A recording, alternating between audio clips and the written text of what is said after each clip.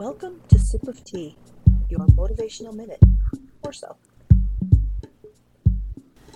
I spent the day with family, road tripping through my county, exploring, discovering, and taking selfies. There was fresh air, car singing, and of course a bit of silliness. And no, car singing does not fall under silliness. Sometimes I have a tough time doing something fun for the better part of a day when I know I have responsible adult things that need to be done.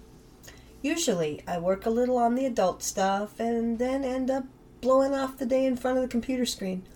So either way, things I plan to do don't get done.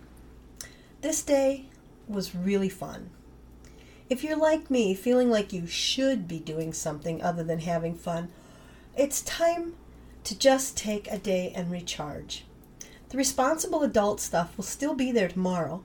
Obviously, you can't put it off forever, but one day won't hurt. Use that computer screen time to find local activities, reconnect with family, get together with a friend, or just go on your own or with your dog. Explore, discover, relax, and recharge. The downtime and the memories you create will be well worth it.